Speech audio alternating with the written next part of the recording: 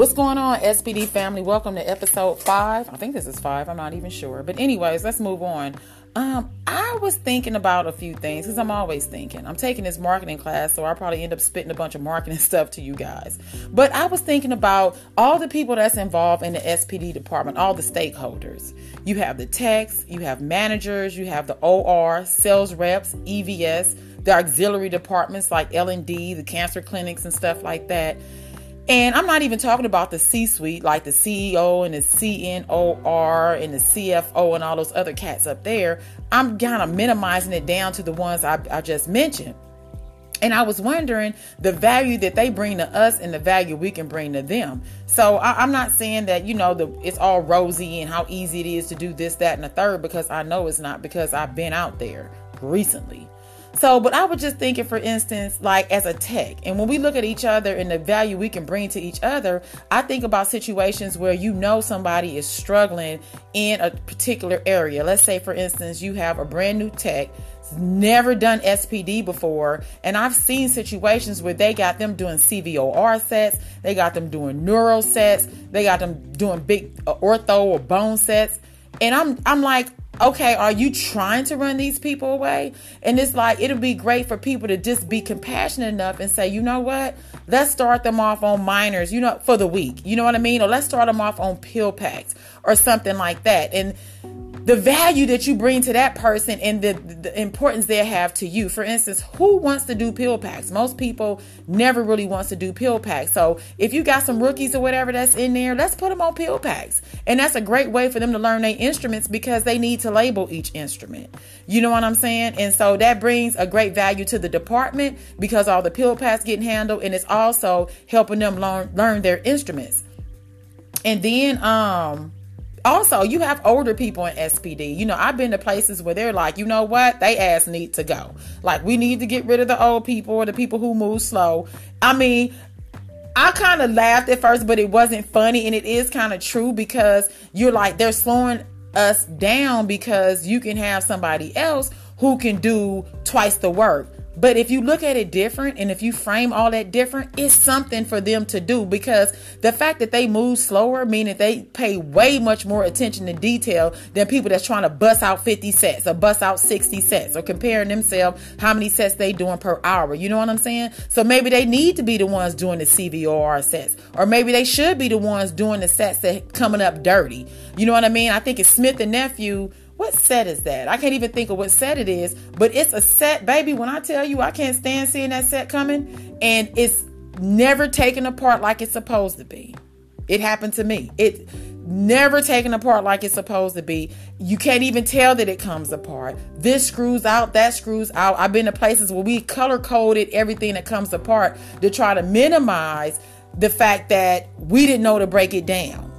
I think it was a Smith and Nephew. I can't even think. I'm sure you guys know what set I'm talking about. But the people who move slower, that are older, that's been there for 1,000 years, I'm sure they can break down those sets, and they can pay close attention to that, and they'll bring value to us, because now those sets are not a problem, and they can train other people on those sets. You know what I mean? And then when I look over into the manager, as far as, the stakeholders in the department, I'm thinking like, it's a lot of us that's trying to move on and trying to move up and want to do more than just being a tech. So how about you holler at the manager and find out, other different tasks you can do that's maybe a little bit more administrative that can help you build your skills. You know what I mean? Maybe you can train in another department. Maybe if your department doesn't deal with scopes, maybe every now and then you can go up there and see how they process scopes. You know what I mean? Or maybe you can go to labor and delivery, or maybe you can go, I don't know, but I'm not saying everybody can do it, because I know a lot of places are busy, but it's always a downtime. And it's always room to come in, and it's always that opportunity. And if you never ask, you'll never know. But it'll help you build your portfolio, so when it's time to move forward and time to move on, you develop skills outside of just being a sterile processing tech. And when I say just, I'm not minimizing the position, because everything begins and ends in sterile processing. Then when I think of the other stakeholders, I'm thinking of like the OR, the nurses, and the doctors. So like, for instance, I worked in a place where they would have turnovers. And I've been in places they have the turnover and they put the tag on the case card. So when it came down to decon, you know, hey, you need to hit that first because it's a turnover. But how about if the OR say, hey, I got a turnover, or I have an instrument set that we're done with. They're still in surgery now. We're done with this set. How about you guys come pick this up and you can start the process now instead of waiting to the end of the case? Do you see how that brings value to everybody? Do you see how much time we can save by not waiting for the end of that case because they still got another hour or whatever on that case? We can get that instrument one set down and get that process going, get it cool, biological red negative, and it's cool, it's back on the shelf or back on the case card. And how happy the OR be, and how happy we're not stressed out because we're waiting for that whole case card to come down. Then we got to sift through everything. And I'm going to tell you another thing too. When the nurse and the scrub tech know that they're going to call you for that set, 9 times out of 10, they're going to put all the instruments back in the set. Because trust me, baby, I've been to a lot of places when I've been down a whole heart case come down and it's all jumbled together. And I'm like, okay, so the whole case card is a priority, but everything is mixed up. No, ma'am. So that's one. I'm just trying to run through stuff real quick because it just came to me and I was like, you know what? I better put this together before I forget. Also, add-ons. I worked in a smaller hospital, and it may only work in a smaller hospital, but when they had add-ons, because I've been in places too where they have like the computer screen board of all the schedules that's, you know, going on, cases that starting and ending and things like that. But you're in some places where they don't even have a board for you to see that. And you're like, oh, you're counting the cases because you have the schedule printed out and you're counting the cases. You're like, oh yeah, we're good, we're done or whatever. Yeah, people can go home early, whatever. And then you find out they didn't add on 3 or 4 more cases and the OR don't even call you and tell you.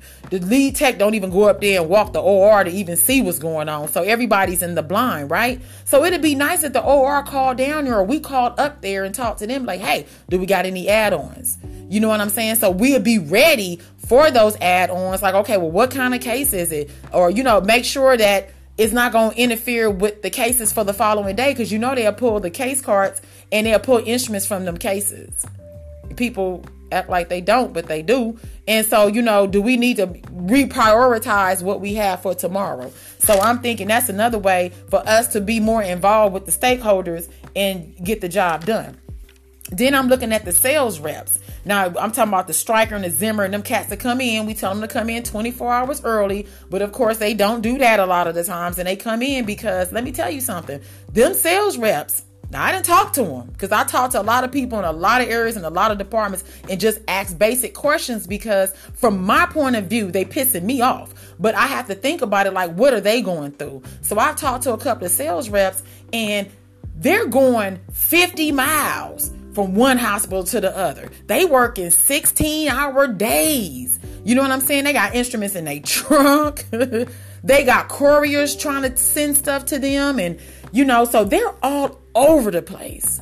So when they get sometime to our department, they got there at the best time they could possibly get there, even though it didn't meet our 24 hours. Now, I'm not saying that we should, you know, forgive them because we do have rules and regulations and it's in place for a reason. I'm just saying maybe if we can have their phone number. I've been in hospitals and I've been in charge of contacting reps, having a phone number. Hey, you know, we doing this case today. I know we got, what is it? Invasive. I can't think. I think it's Nuvasive. I see that they're using those instruments today. They're not in. You know, where are you? What's going on? Where are the sets? Trying to be more in communication with them because they're running raggedy. And when they come dashing in there trying to get stuff done, a lot of times they are tired. Family haven't seen them. They haven't eaten and they just running on empty. So it's a good idea too to kind of reach out to them and see what we can do to help them out. And I think, you know, you can't do it for everybody, but I think if some of them actually see that, you know, we are trying to help them out, trust me, a lot of times they'll see what they can do for us. You know what I mean? And I ain't talking about no damn pizza party or nothing like that or bringing no cupcakes because a lot of companies have regulations and rules on that, receiving gifts. I'm just talking about doing things that help us out. You know what I mean? I've been in places where you got reps check the instruments to see if they're dirty. They even put integrators in the sets. You know what I mean? The sets are ready to go. They're rep checked. You know what I mean? And then you go to other places where the sets come through there and they dirty as hell. And it's like, okay, the rep just had this set because he had to replenish it. Why is it all this bone and blood and all this other stuff? Because they don't check their sets. They leave that up to us. I'm not talking about helping out that tech. We probably need to have a conversation with him. But I'm talking about trying to put that culture together where you can have other people help you and you help them, so it'll make everybody's job easier. Because honestly, a lot of things the manager cannot do because the manager is not out there. So some things we have to do. And then I move on to EVS. I'll give you a story with EVS. Now, I didn't work with, I was at a hospital and EVS would come through there. Now check this out. EVS would come through the department and they will mop decon first, and then they would come through the prep and pack area, and then they would mop that. And I'm new. You know what I'm saying? To the department, to the hospital and everything. And I'm talking to one of the people who've been there for years. And I'm like, okay, so why your boy? They're like, yeah, you know, we tried to tell them that and they don't want to listen or whatever. I'm like, okay, well, damn that. We know that's cross-contamination. And we know that's going the opposite way, but we're going to watch them do it. So guess what? I hollered at old boy and talked to him about that. He didn't even understand why it was a problem. And the way I got at him, I was like, you know, do you know why you can't mop that way? You know what I mean? And he was like, nobody ever talked to me about it. He said, nobody explained it to me like that. You know what I'm saying? And from that day forward, I swear to God, he did the right thing and changed out the mops. You know what I'm saying? Because he didn't understand cross-contamination, because in his mind, he was like, I'm just EVS. I'm like, baby, you bigger than that. You're a part of infection control. You know what I'm saying? So having that conversation. I've been in hospitals where they change out the trash bags at their workstation and throw it into the bigger trash can. You know what I'm saying? So when EVS come through, they just hit the big trash cans. So that's value that you creating for them. And hopefully they'll understand that, because they can do a little bit extra for you. Now I know I've been in places where EVS ain't even mopping the damn floor, baby. They not even dusting. Dust buddies are everywhere. But I'm just saying, it's just a start to create that culture that you help me, I can help you out, and creating that that value. You know what I mean? Also, I'm thinking about the auxiliary departments, L&D, the cancer clinic, and all these other people. How hard is it? Now, have you been in a situation where, and I'm at 12 minutes, I'm trying to wrap this up because it's late, I got classes. Have you been in a situation where you got like the clinics or the auxiliary, whoever, small little clinics bring you instruments? It'd be 4 or 5 instruments, no spray on them, dry. And I'm like, okay, now check this out. Wait a minute. I know doggone well it wasn't emergency surgery, because y'all not doing surgeries. I know doggone well you had time to spray this instrument. You know what I'm saying? But guess what? They right back there tomorrow, ready for their instruments to be handed back to them when they're dirty. I've been in places where the gum coats were the dirtiest I've ever seen in my life. Under the bells were so nasty and corroded. When they brought them to us every single night, they would bring us about 15 or 20 gum coats. And I'm like, how did they get this dirty? And you're not even spraying them. Some of them still had skin on them. And I'm like, do they understand that when they come tomorrow and they're mad because we don't have the 15 that they brought us and they can't take the 15 back to them, it's because you're not spraying them and cleaning them off and doing that bedside cleaning. So I'm like, if we can educate them on the, no disrespect, not getting all, you know what I mean, out of pocket with them. Be like, hey, we can get these back to you guys fast. I know you need them, but if you can go ahead and spray them and soak them and rinse them and pre-clean them, we can get them back faster. That'll help. I've talked to people. I've done things like that. And a lot of people they're clueless, baby. You look at the OR, let me tell you, you got them OR nurses up there. They getting hollered at the doctor. You got scrub techs turning over rooms, dealing with the patient care, getting cussed out by doctors. A lot of them don't even have breaks. I had homies that were scrub techs and nurses that I worked with and hung out with. And they get run raggedy up there.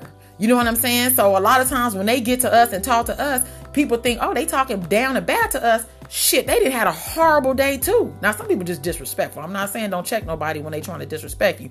I'm just saying that some people reflect what they've been through on other people if you allow them. But don't allow nobody to run over you. I'm not trying to say nothing like that. That'd be crazy. But anyways, I'm just saying to make things different and make people's life a little bit better if you can. And let me see, do I have anything else? You either going to fight against the I was just saying, because the OR, they got to turn over the rooms. They have numbers and times in which they have to turn them rooms over real fast. So a lot of times they always go, and they try to push that on us, but we can't go like that. Everything about us is time. You know what I'm saying? The sterilizer going to sterilize at a certain time. The washer got a certain time it's going to do. The instruments cool at a certain time. The biological will clear at a certain time.